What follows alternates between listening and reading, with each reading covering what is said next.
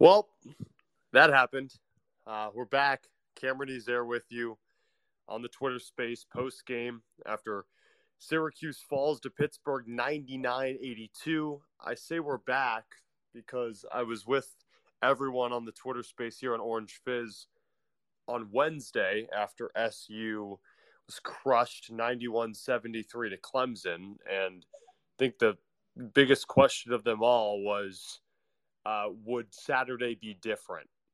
I'm about to release a tweet that is just, it's awful. I mean, I'll speak it into existence first before I tweet it. Syracuse scored an average of 64 points per game against NC State and Duke. Well, they just allowed 62 points in the second half to Pittsburgh. Not much else to say, but what just happened? I actually won't even release that tweet. It's gotten to the point where, as much as I want to give all the negatives and lay them out on the table, the team's doing it for me. The team's doing it for us. It is embarrassing to watch this team play defense. And I'm willing to throw offense out the window. You score 82 points. Benny Williams has 24. He looked great in the first 10 minutes, scored 11 points, then slowed down. But when Benny slows down, and he hasn't been a mainstay all year, what I say is that's fine. Now the needle should be shifted to JG3 and Judah Mintz. Judah needed the halftime break, it seemed, to find some semblance of momentum. He finished with 16, but it didn't feel like it until later in that second half. Joe was fine. I mean, I'm done talking about Joe being efficient. He was 6 for 12 from the field, 3 of 6 from distance. Okay, that's 50% if you're a mathematician. But it gets to the point where, I mean, you score 82 points, Joe's efficient, and it still seems like Joe has to do more. And it starts with defense, right? Like, Joe can drop 30, and that doesn't do anything for you, because if you can't play a lick of defense, what's the point of him dropping 30? It becomes a waste. And these games become a waste. I don't know about everyone in this Twitter space right now.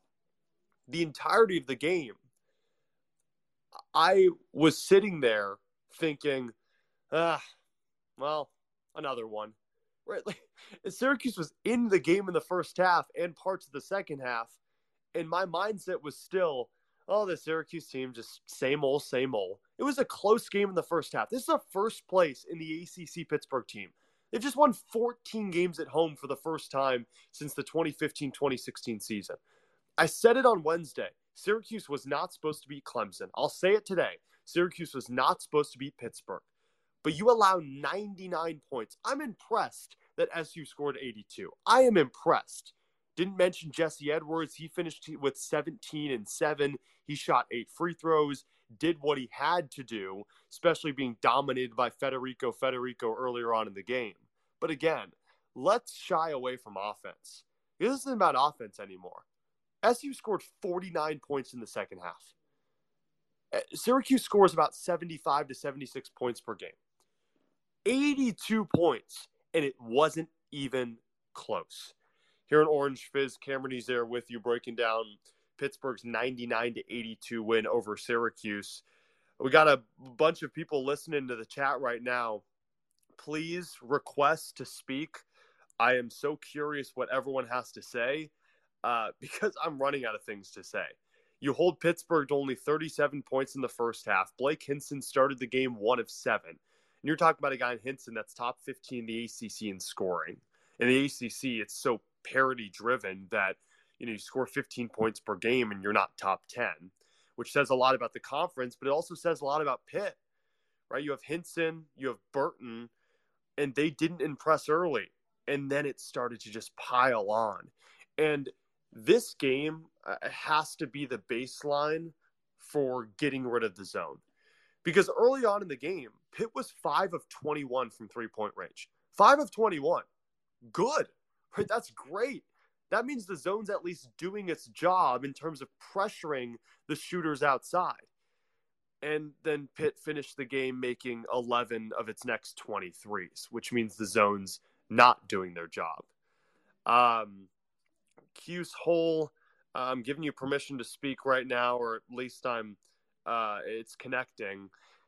What do you want to talk about? I know we can talk about defense to the end of this earth, but unmute yourself and give me your thoughts. Q's Hole here. Basically, what I'm thinking is after that performance, they allowed over 15 threes to be made and over 40 attempts from the three-point line. I can't see how they can win any games moving forward, allowing that percentage with that many attempts. What are your thoughts? I 100% agree with you. I am of the mindset that the three-point shot has revolutionized the game of basketball to the point that the whole live and die by the three mentality, it's not just a true statement, but teams will choose to die by it more than they will choose to live by it. It's the defense that'll allow those threes that'll ultimately lead to the demise of the opposing defense. And I 100% agree with you because the stats are evident. I mean, I get Jim Boeheim's been coaching since maybe stats weren't a thing, but I released some stats on Orange Fizz on Twitter, and they are shocking. In the last 8 games, SU's allowed 9 or more threes. First off, that's a stretch that should never be happening. Yes, there were some wins littered in there, but that should never be happening. I don't mind the attempted threes. I mind the open threes. You might say, okay, well, there were moments where Judah Mintz got his hand up. You can get your hand up. That doesn't mean it's a contest. There was one shot Blake Hinson had from looked like 30 feet out, and that's a Hinson-like shot. Blake Hinson will be taking those in the NBA. I actually had the opportunity to speak to assistant coach Alan Griffin before the game, and this was for a separate media outlet. And he said, Pitt is experienced. We cannot give them open three-pointers. We can't give them an inch of room. We cannot dare them to make shots. They will make them. This entire season, opposing teams have made them. 15 times Syracuse has allowed 10 or more threes. 9 times Syracuse has allowed 13 or more threes. In the last 3 games alone, Syracuse has allowed 43 threes. I don't care how many attempts you take. No team in their gosh darn mind should be allowing that many threes to go in. You can take 150 threes, but I would hope that your defense is at least good enough to prevent some of those from going in. Noah, I'm giving you permission to speak now.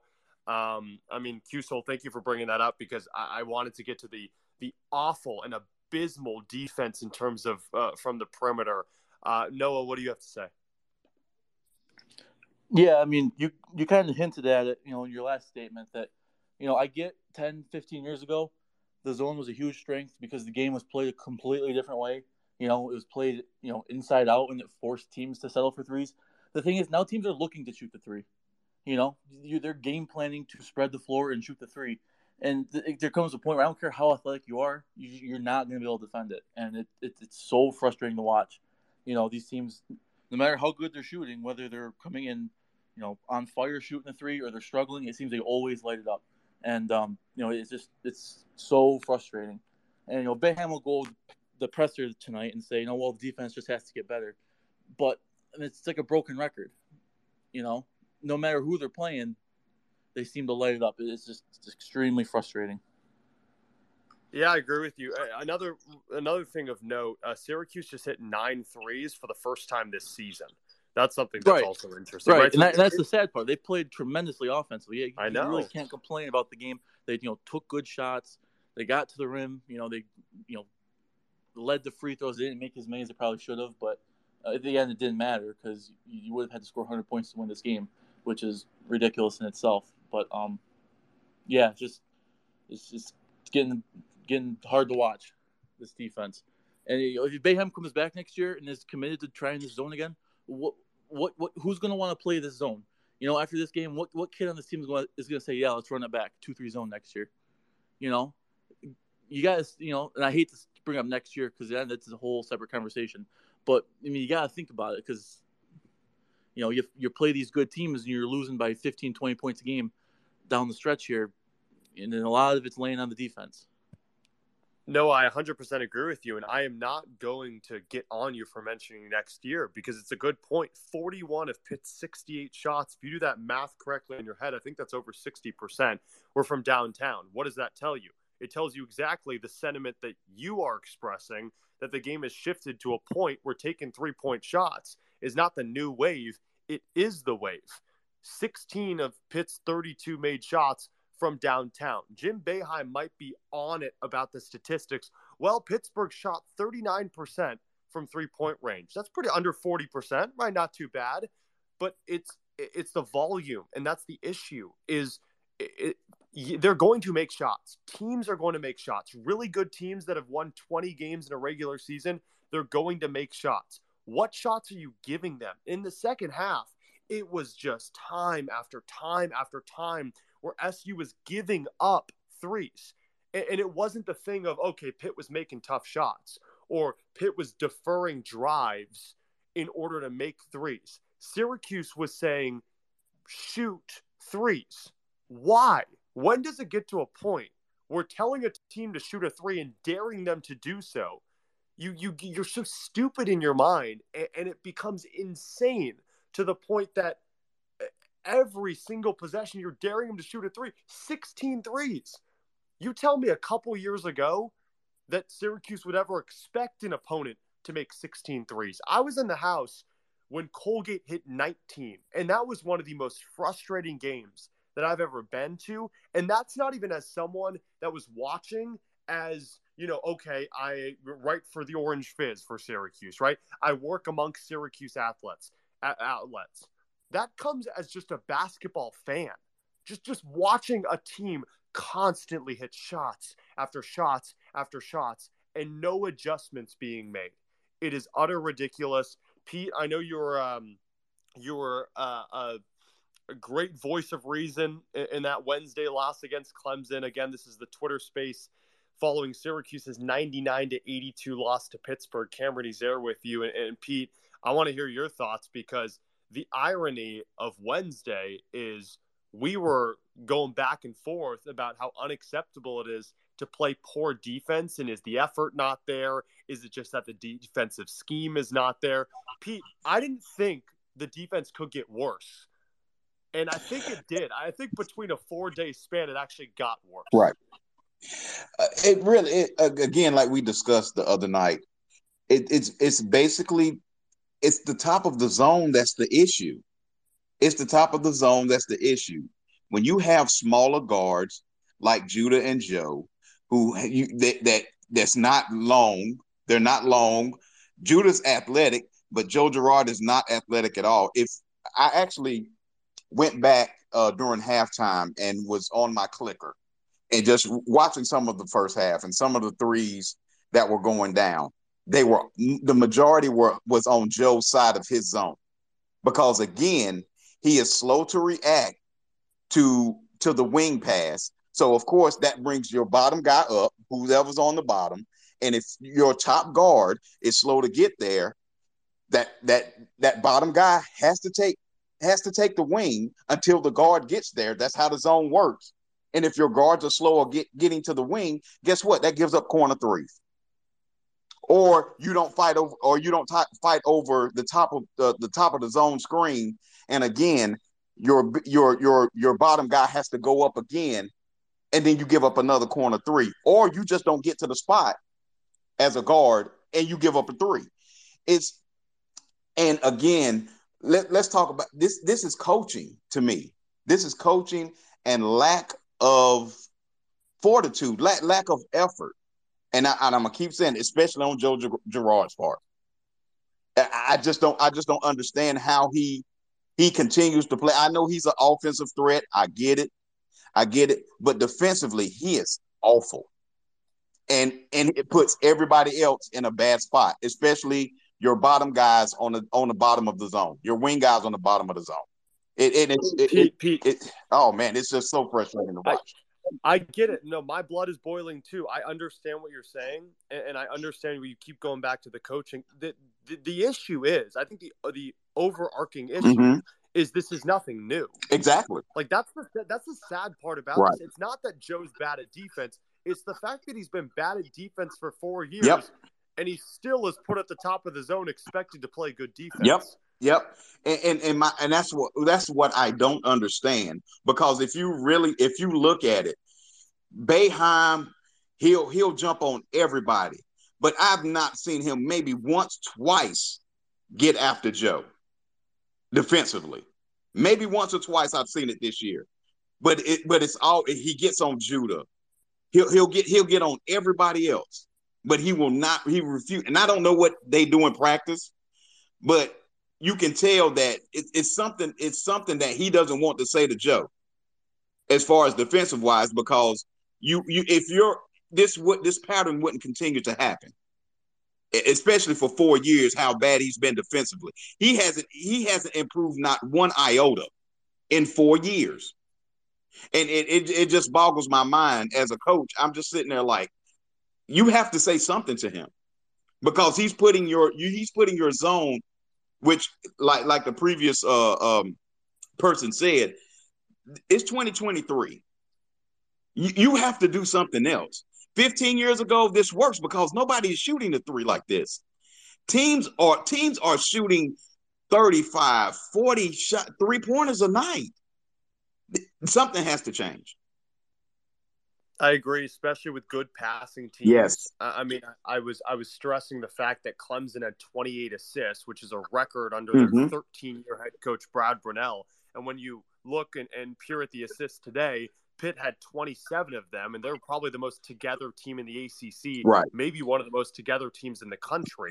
So again, it goes back to, and I say daring threes with a little bit of a caveat, because of course Syracuse isn't daring their opponent. They don't want their opponent to take 100 threes, but the issue is they're willing to give them that because they know if you drive it inside, what's happening against the zone? Either a drive-in kick, or Jesse with his lanky 210-pound self isn't doing anything for you. Right. So it's all about pressure and chaos, and that's exactly what the zone is trying to create. It's trying to create chaos. Unfortunately, it hasn't created chaos for the past 5 years.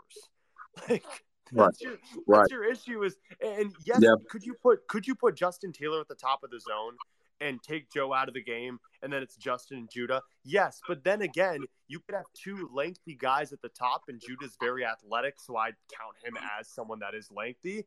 But then you have two at the bottom of the zone in Benny, if it's Chris Bell, which he didn't play today, or a Benny Williams, and they don't care enough on defense. In man-to-man, you can take a possession off of defense because your man might not touch the ball. In zone, you are always moving. There is always motion. There's always something going on. And unfortunately, half of the guys on Syracuse want to take a possession off. But if you take a possession off, you're leaving a zone open rather than just a possible man that might not even get to touch the ball. Exactly right. Yeah. I mean, again, I feel like, Pete, you and I can probably petition our way on the Syracuse coaching staff. I mean, it's getting abysmal. It's getting abysmal. Pitt 99-82 winners over Syracuse. The Orange dropped 3 straight after winning 3 straight and beating ranked NC State. It looked like things would turn around. It doesn't. 62 points in the second half for Pittsburgh. If you missed that, I'll say it one more time. 62 points in the second half, and Pitt finished the game making 11 of 23s. Noah, you got something to say? Yeah, I was going to try to reiterate one more point. I don't understand what would hurt this team about trying to come out in man-to-man one game. I kind of gave up the argument last year because last year's team probably was not the best man-to-man team when you consider Joe, and then you had Jimmy. And the book on Swider coming out of Villanova was that he wasn't the best defender. I lived with it, but coming in with this team, I find it hard to believe that they're not a halfway decent man-to-man team, just based on pure athleticism. And if they come out and if they truly just get beat off the ball man-to-man, I could probably live with it because you at least tried it, because you know what you're going to get with the zone, and that's just another thought I had. Yeah, I agree with you. I mean, that's why I think everyone was excited when Jim Boeheim at the beginning of the season said, okay, we're going to switch, right? We're going from man-to-man. We might go to zone. It'll be based off what happens in the season. And that just tells you, once again, it's a whole lot of hullabaloo. right? Like if the results don't show Right. it, Jim Boeheim said to the media on media day, we are going to try both. Mm-hmm. And what that tells me as a basketball watcher by trade is that if something goes wrong in the zone, they're switching to man.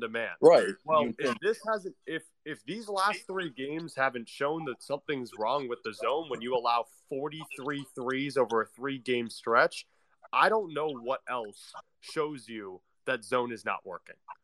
Right. Exactly. Yeah. I mean, I don't know. Loss of words. Pete, you got something to say? Well, again, just not to just to pile on. It's exactly what Noah just said. You have to try something different. And can these guys guard man to man? We don't know, and we will never find out, because you have a person in Jim Boeheim who, for X amount of years, has made his name on this 2-3 zone, and he refuses to do anything else. Okay, he added the press, but the press is lazy. You have an extremely lazy press. And again, when you don't have guys who first of all, don't want to guard, and then on top of that, they just don't give any effort defensively. It's hard.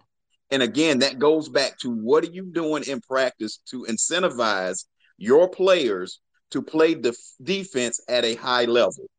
For me as a coach, that's the first thing we're teaching. We're not even bringing the rims down. We're not even bringing the goals down until we set in place what we're doing defensively. And obviously, those things are not being taught. And I mean, I don't know what the coaching staff is doing, but obviously, defense is not a priority on this club that I can see. Yeah, I agree with you. Other things to note: Syracuse outscored in terms of bench points 28-6. So yes, 82 points. That's really impressive. To have Judah, Joe, Benny, and Jesse all score above 15 is great. But I also want to touch on the starting lineup change too. Chris Bell was in sweatpants. It looked like he had tape on his right hand, his shooting hand. So he didn't play the game. So Justin Taylor got the start. And instead of Malik Brown, who Jim said, or Coach Boeheim said, just kind of took a step back after last game, you start Benny Williams. He has probably the game of his life. But no other offensive contributions anywhere else. And that doesn't concern me because he scored 82 points. But a big reason why someone is so inclined, and you talk about incentivizing, Pete, so inclined to play well offensively and take shots and be confident a lot of the times has to do with you, or sorry, let me rephrase that. If a player plays well on offense, a lot of the times it incentivizes them to play good defense because you have a little chip on your shoulder, right? You make a shot. Everyone knows the feeling, whether it's in basketball or any sport. If you do something well offensively in a sport, you go back on defense and you think you rule the world. So for Justin Taylor not to score and take only 2 shots, for Malik Brown to play a total of 6 minutes, for Quadir Copeland he played 24 minutes, but he had 4 fouls. It comes to show that Syracuse, they might have the individual offensive weapons, but 13 assists for 28 shots. Offense was great in terms of what you got out of the team, but a lot of it was for naught because the defense was so abysmal. Cameron is there with you, recapping Syracuse's 99-82 loss to Pittsburgh, and I'll leave everyone with this, and I've tweeted about it over the course of the night. Back-to-back games allowing over 90 points, back-to-back games allowing over 5 or more players to score in double figures, and back-to-back games giving up 14 or more threes. That should be the headline, and that will be the headline on theorangefizz.com and with all our articles moving forward. I have a strong feeling that our Fizz staffers will have fun over the next couple of days as SU gears up for Wake Forest and we gear up for, I don't know, covering another team that misses the postseason. So thank you everyone for joining. Cuse Hole, Noah, and Pete, thank you again for speaking and providing some insight. Unfortunately, I'm not on the Wake Forest game on Saturday for Orange Fizz, but we have a lot of talented Fizz staffers that will take that one over, and I'm looking forward to. I'm trying to think who it is. It might be Carter, Carter Bainbridge. I think he's doing Fizz. So tune in for that one on Saturday when Syracuse takes on Wake Forest. I've had a lot of fun covering these last two games. Fun in terms of talking to you guys, the audience, not fun watching the Syracuse team. So hopefully moving forward, positivity is in the landscape, but we will see when that rolls around. Again, Pitt 99, Syracuse 82, the Orange 16-13, 9-9 in conference, and a lot of bad rather than a lot of good. So thanks so much for joining us. Again, check out our website, beorangefizz.com, for all of our articles on whether it be basketball, football, recruiting, and both of those stratospheres. And check out our Twitter space on Saturday, Syracuse against Wake Forest. Can they snap the 3-game skid? We'll see. Everyone have a great rest of the night, and we will see you next week. And before I sign off, I totally forgot that Syracuse plays Georgia Tech midweek. So we will see you against Georgia Tech midweek on the 28th, and then Wake Forest on Saturday. Thanks, everyone, for joining us. And again, see you in a couple of days.